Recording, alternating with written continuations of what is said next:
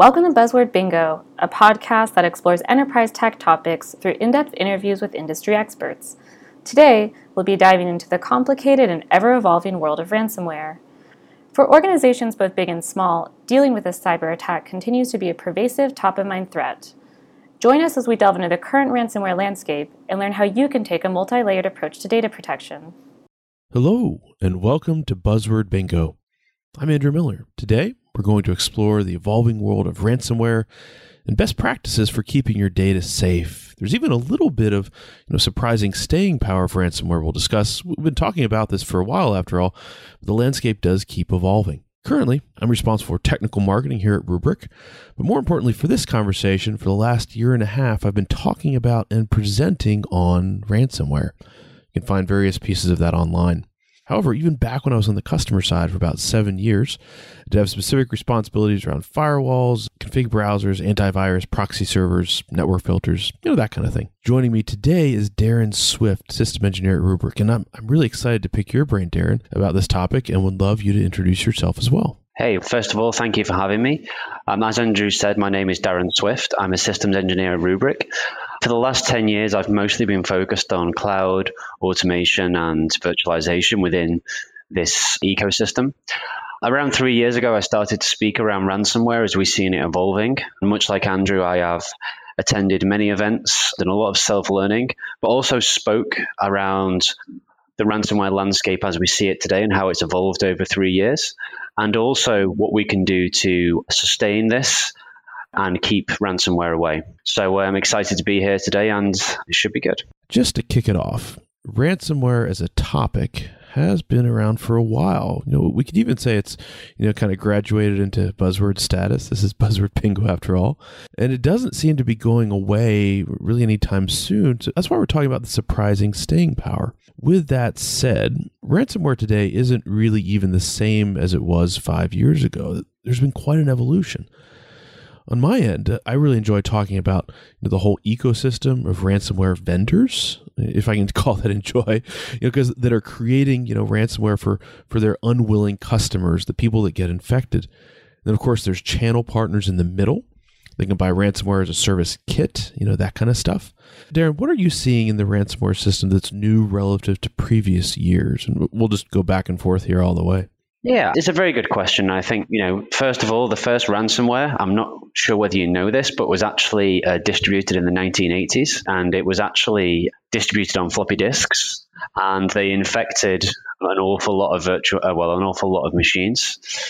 And this, was basic forms of encryption. Ransomware at its base was just a base form of encryption.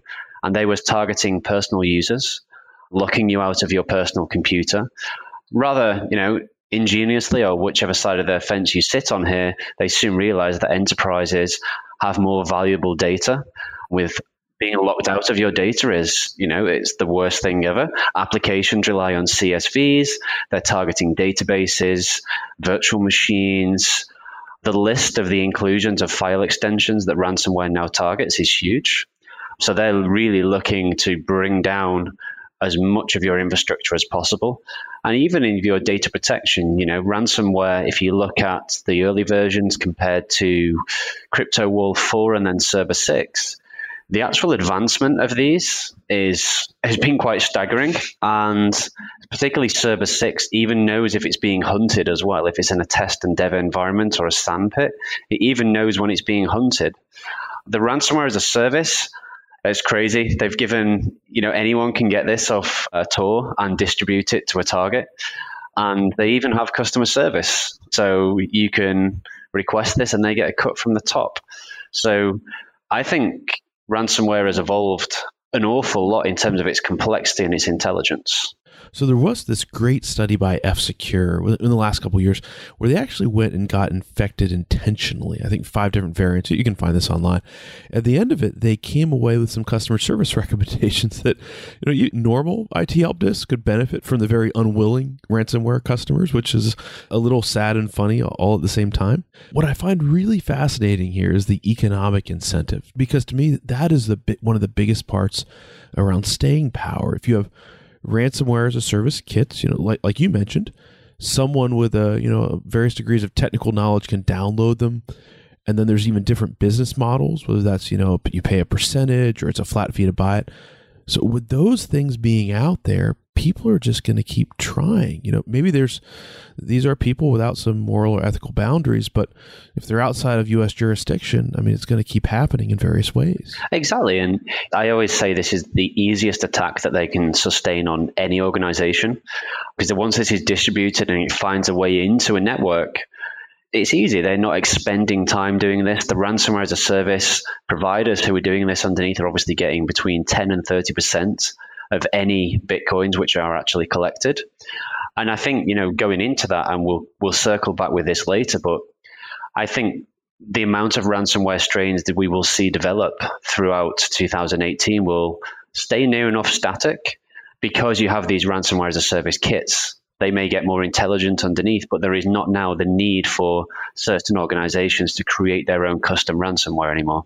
One other thing you mentioned that keyed off a thought of mine was the evolution of ransomware. And we're even starting to see some variants that are targeting backup software as well. And that gets scary.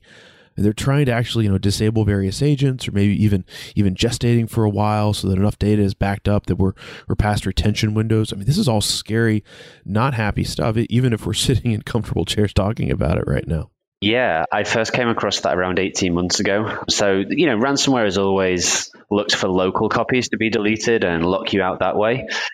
Then it actively going around your network and trying to find a backup target, querying the retention, like you say, and laying dormant for a while and then striking is a really scary prospect. There was one story, and this is one I've used for a while. While I do have to make it, not customer identifiable, it was about a SQL DBA whose machine got infected by ransomware. That could happen to anyone potentially, right? And the ransomware reached out to the SQL server via, SMBv3 connections. That's normal for a DBA to have that, those connections set up, shared drives, encrypted the MDF LDF files.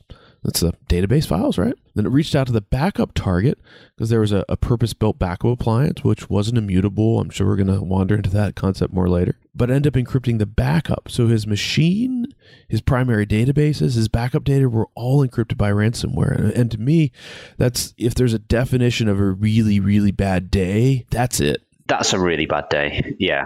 That is not a good day to even think about. And hopefully we get into later on of how we could actually stop that happening. I know. There was just literally news within the last few weeks on big ransomware attacks, such as the one in Atlanta. I know you had a couple thoughts there about recovery and the risk, some analysis there before we start moving to protection strategies. Yeah, exactly. I once sat through it was a VP of a security company, and they was talking around smart connected cities, the potential use of Internet of Things, all these connected devices. And they said, well, nowadays you could expect a full attack on a city. And, in my mind, I just thought, well, Die Hard 4, there's someone running around and hacking the city. But when you think about what they've done with the Atlanta, they've targeted, either intentionally or not, we don't know yet, the core services that are running Atlanta from different perspectives. And if those systems are old, they've not got updated malware detection, they're not isolated, it's risky. And I think from what I've seen in my experience, the first time anyone ever gets hit by ransomware is the scariest time. You don't know how far it's going to cross your network. You're pulling network cables out of the back. You're trying to stem the flow. And then you're trying to actually recover. I hate to say this, but you probably learn more from being attacked because the second time it should never, ever happen that way. And your response should be right up there in terms of exactly what you need to do. And I think that's the case with Atlanta. They've gone for over 5 days now, and the services are still not back up and running, which suggests it's the wrong paper. Yeah, it's the wrong paper, right? They're logging calls on paper right now. So it suggests that they are in a little bit of trouble with their recovery. We don't quite know what that is yet because they've been quite low with the technical details, but it'd be very interesting to see what the forensic analysis is after the Atlanta attack, because my rule number one, they have to find the root cause of this. They have to find the entry point.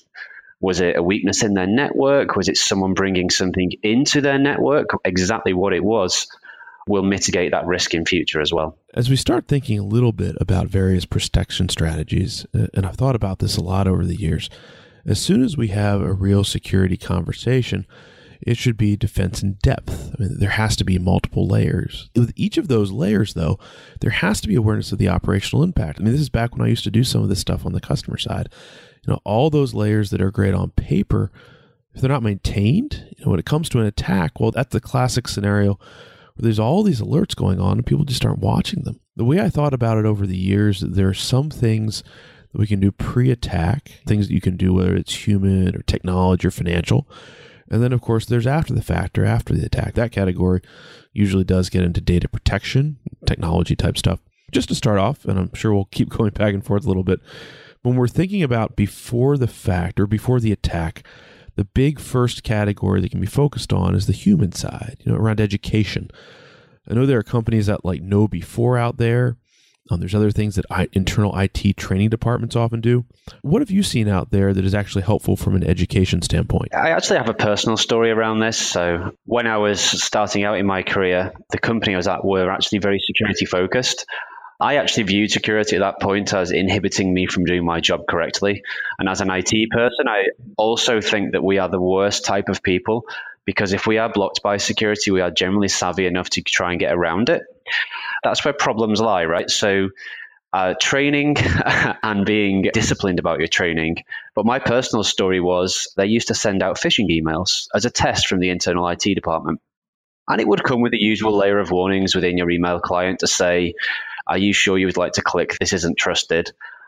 And, as an IT person, I just clicked yes. And then I got a HTML screen informing me that I have now been selected for security training, which was a good way to do it. And from various conversations and presenting on ransomware, I've kind of built a slide around the users. And training is really important. But there are always going to be a weakest point because there are so many different levels. You have not just internal people, you have external people coming into your environment as well. You have to think about any maliciousness. The only way that I've ever seen this be done with users in terms of training is, lock down all permissions, give everyone the least privilege access management, and try and limit the spread for what those users can actually do. Yeah, and I think anything around AD and software restriction policies for your users as well is, completely and utterly 100% needed in this world for it. I was once speaking with the university. He turned around to me and said, "You think you've got problems? I have 20,000 students that turn up with bring your own devices, smartphones, NAS shares. They want to have access to the full reign." He said, that is my biggest risk, is I get an influx of people that I can't train every single year on security. I know. I was presenting on this, and afterwards a gentleman had a conversation with Matthew Crape in Toronto. He said, I recently got an email from iTunes. It was for a $50 purchase. And if you're like me, $50 isn't going to break the bank, right? But you're thinking, what in the world did I buy? Or my wife or my kids? I mean, that's a pretty expensive app for your phone. And the only thing that was wrong with this email was the more information link, to dispute the purchase. They went to a legitimate looking page. And even if at that point you're smart enough not to put in your username and password on that page, I mean, if there's a 0-day browser attack, someone's been storing up to get some value out of it, even just going to dispute the purchase, you now might be in trouble. Yeah, that's crazy. I've seen and heard. So another one I was working with were a financial institution in the US, and they got hacked not once, not twice, but 3 times by ransomware. And unfortunately, I will keep them nameless, of course, throughout this conversation, but the main perpetrator of all of this was a C-level person who would not have his permissions revoked. And his was the source entry to the ransomware every single time. I think, in the end, the security team won favor with him to try and restrict him a little bit more. But they went through so much pain. Their first influx was crazy, running around trying to recover. Their second one, they're now pros at it, 3 times they know what they're doing, but it shouldn't be that way. So there's the human aspect before the attack. The next that I was thinking about is technology prevention. We've alluded to this a little bit. So this is, before the fact, but technology focused. This can be antivirus, it's filtering and patching. And I think the main thing that I've seen here is you can spend a lot of time and money here, and it's really hard to know how far to go in this area. There are a lot of companies that have good products that can do good things here.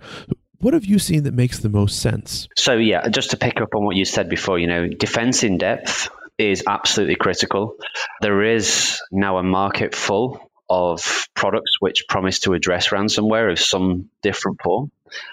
The most effective I have seen with personal experience is the least privilege access model and restricting users with software restriction policies like app blocker at the app data level, basically not allowing a user to install anything on their machine. But I've also looked at this for admins as well. So you should never be logging in to a virtual machine to download files, restrict the domain access, segregate off your network as much as possible.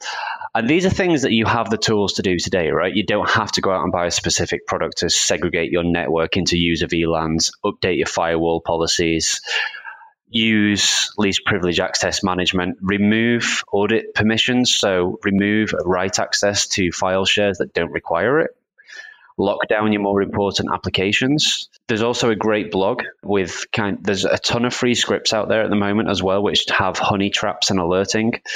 So you can monitor a specific file share, just say in PowerShell, and it will inform you of any abnormalities in change rates, just to show you, there's a lot of free stuff that people out there can do right now. I think it's mostly down to the appetite of doing this, but also keeping up with it, because once you set this in place, it's a forever moving target. So it's fine setting it up, but you've got to be on top of this all the time to try and do this. And like you say at the start, you could spend so long doing this and you never really know where is the weakest point. Right. That's where you and I talked a little bit about the impact of machine learning and AI could have in this whole technology, before the attack focus. There's some really interesting possibilities there as far as starting to analyze different data sets, primary data, that kind of thing. And I remember that you were pretty excited about that. Yeah, I am. I've read a few interesting papers on this as well. So, the use of AI and machine learning in the mitigation or detection of ransomware is a very hot topic right now.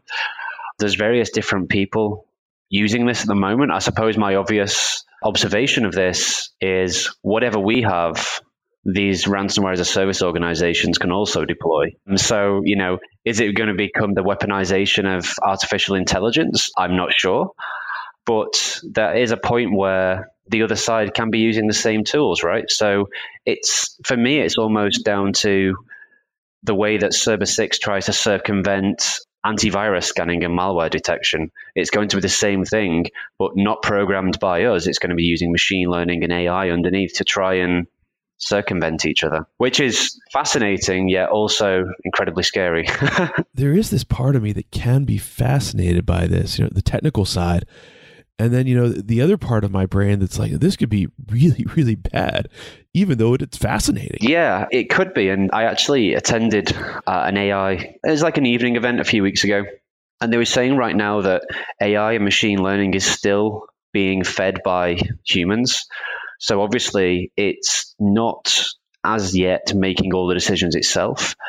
And as such, at the moment, its detection level of such things as ransomware is not as high as traditional end user technologies that we have on the market today. But it's ramping very, very quickly. The one other before the attack area that I personally find interesting is financial. This was maybe about a year ago, I think, that I first read about how you can actually literally buy ransomware insurance policies or cyber defense insurance policies focused around ransomware, which I find fascinating because it means there's companies out there, these are the ones that create financial products, if you will, and they've seen enough market demand to create these. Of course, the big caveat, there's a huge amount of fine print, just like your health insurance, car insurance, whatever insurance. With some of those, I actually noticed the fine print is that, you actually have to make sure that all the layers in your data system that may have been affected by a ransomware attack had to have been current on patches at the time of the attack. That's some pretty major fine print. And that actually does relate to what we've been alluding to before, around the complexity of your data center, the infrastructure. There are so many entry points, so many attack vectors. So currently, some people are actually buying these policies because they exist, and it may be a worthwhile layer in their defense. But it does feel like it could be challenging to collect, shall we say? Well, yes, I wasn't aware of specific ransomware ones, but I have seen obviously cyber insurance, which has been floating around for quite a while now, and people are making quite a lot of money from that, of course. But yeah, ransomware, financial focus insurance is It's interesting.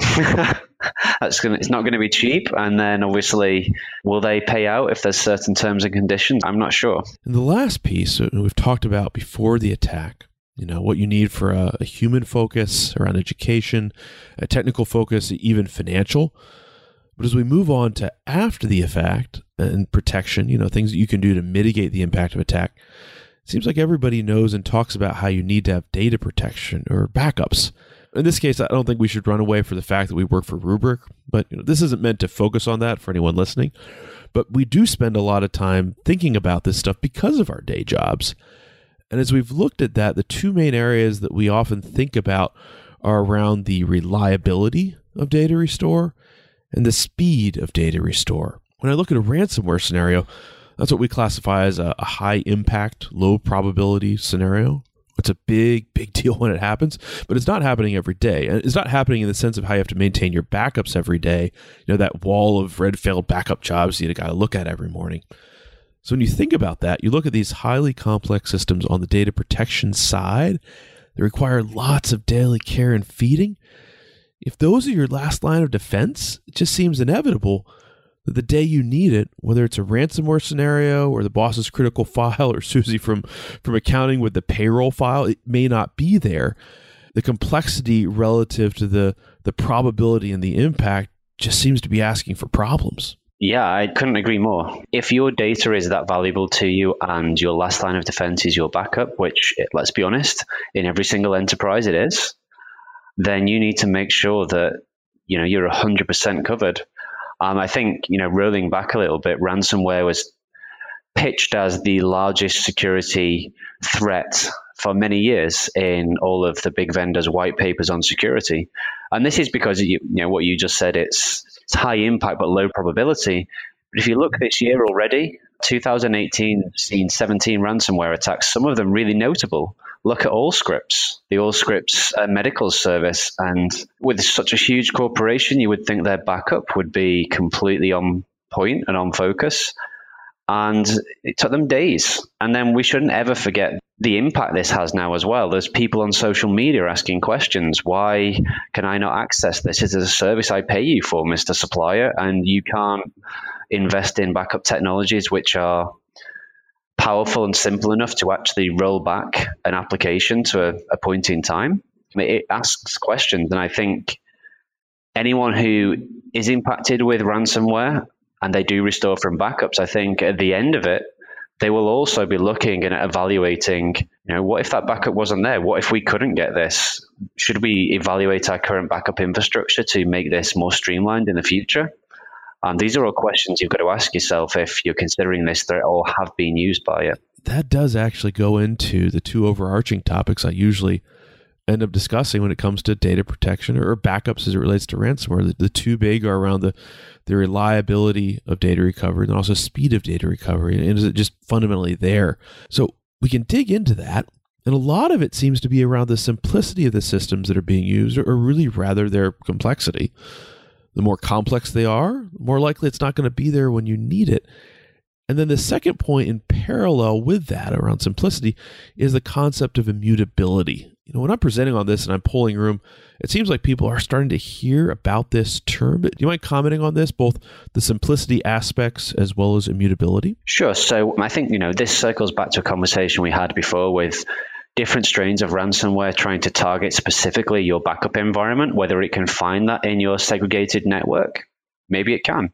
It's important at that point to have your backups in a format which cannot be read or, more importantly, modified by ransomware. And that's where we come back to this immutability. And, if that's your last line of defense, then you've got to really consider that, because if it's just sat there on your network and ransomware can read it, it is going to encrypt it, unfortunately. And then you've got to either try and decrypt it, pay the ransom, which we never recommend, or you've got your offsite, and hopefully you have an offsite at that point.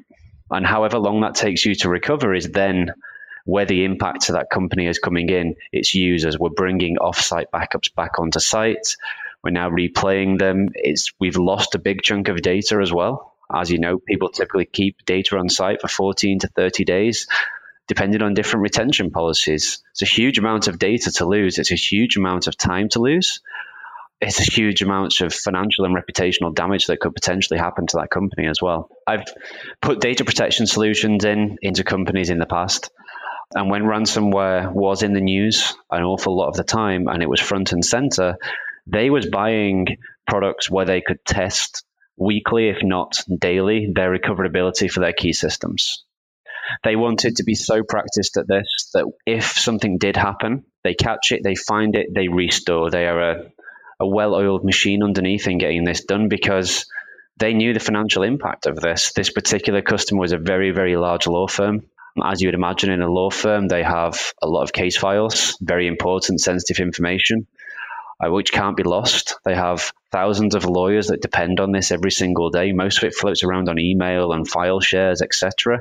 They just needed to bring this back as soon as possible with as little loss as possible because the ramifications for them were huge. So testing for them was just 100% front of mind all the time. And that it was quite refreshing because that went not just from the technical guys, it went all the way through to the bosses, the C-level guys. I feel like that actually ties those two ideas together really well. So simplicity and immutability, because you need to do all the tests, and the more complex your product, the more involved all that testing is going to be. That means that only certain sizes and types of organizations can afford it, whether it's from a time perspective or a skill set perspective. It's just all those things to look at. Absolutely. What I find interesting about immutability is around the core concept of after the backup is taken, it's read-only. Historically, that's often been satisfied by sending tapes off-site, totally disconnected. There are, fortunately, newer technologies today that can help with immutability in different ways that are more flexible than sending it off-site. Fundamentally, though, and unfortunately, it seems that people usually only think about that when it's too late. When we do look at products in this space, though, some approaches or products are immutable by default, period. Some can't be made immutable at all. Some can be configured to be immutable, but you often don't think about that until you've been through the first attack, and that's almost the worst time to think about it. It's crazy, and I think this is the whole mindset that we have on security in a technology-focused world. And I think it's, technology has advanced at such a rate, and security has always been a few steps behind. Look at war games. Remember the film War Games? It was actually in 1983, and Ronald Reagan asked if that could happen to NORAD sites. And after much deliberation, all these top advisors came back and went, actually, yeah, it could. They're all connected to the general net. They're open. We're susceptible. And it just seems we've been trying to catch up with this security all of the time. And yeah, it's the wrong way to have it in terms of once you're attacked, you need these things.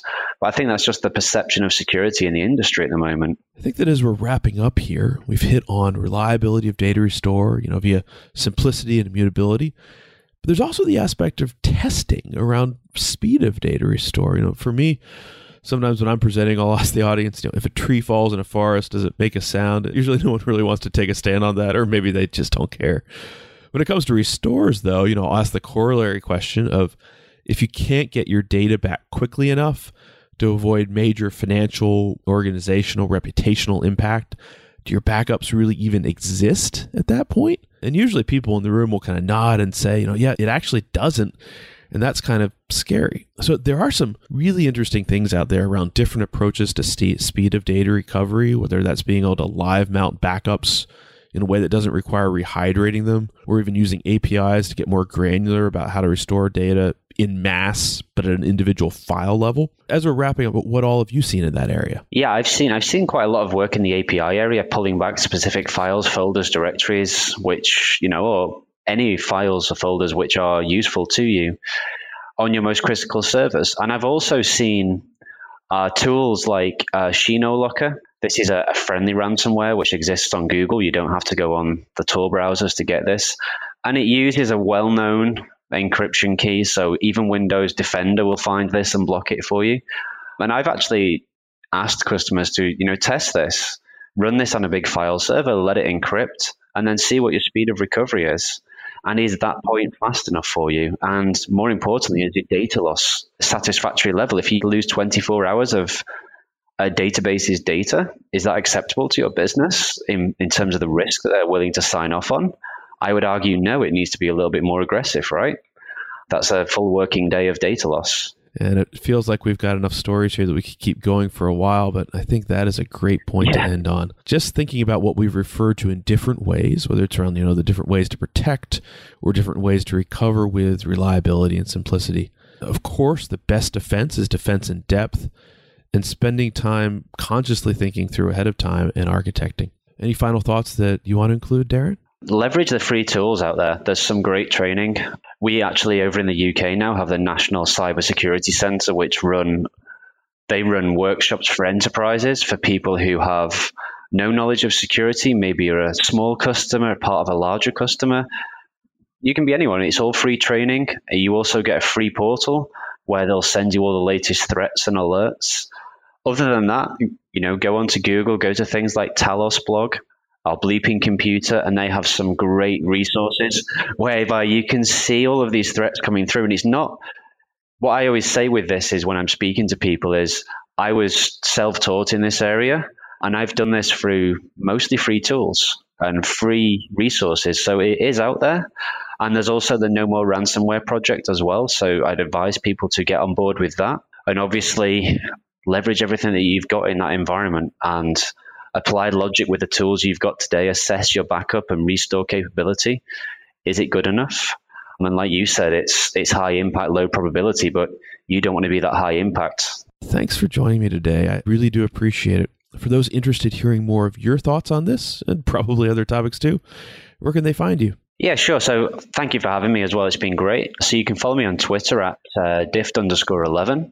And my blog is virtuallyonit.com, where I will blog about many ransomware projects. Yes. You can find me as well on Twitter at andriven. I'm also a semi-active blogger, whether it's on the Rubrik blog or my own blogs. You can find me at thinkmeta.net. Stay up to date with buzzword bingo and industry trends by following us on Twitter at RubrikINC, at RubrikINC. Thanks for listening.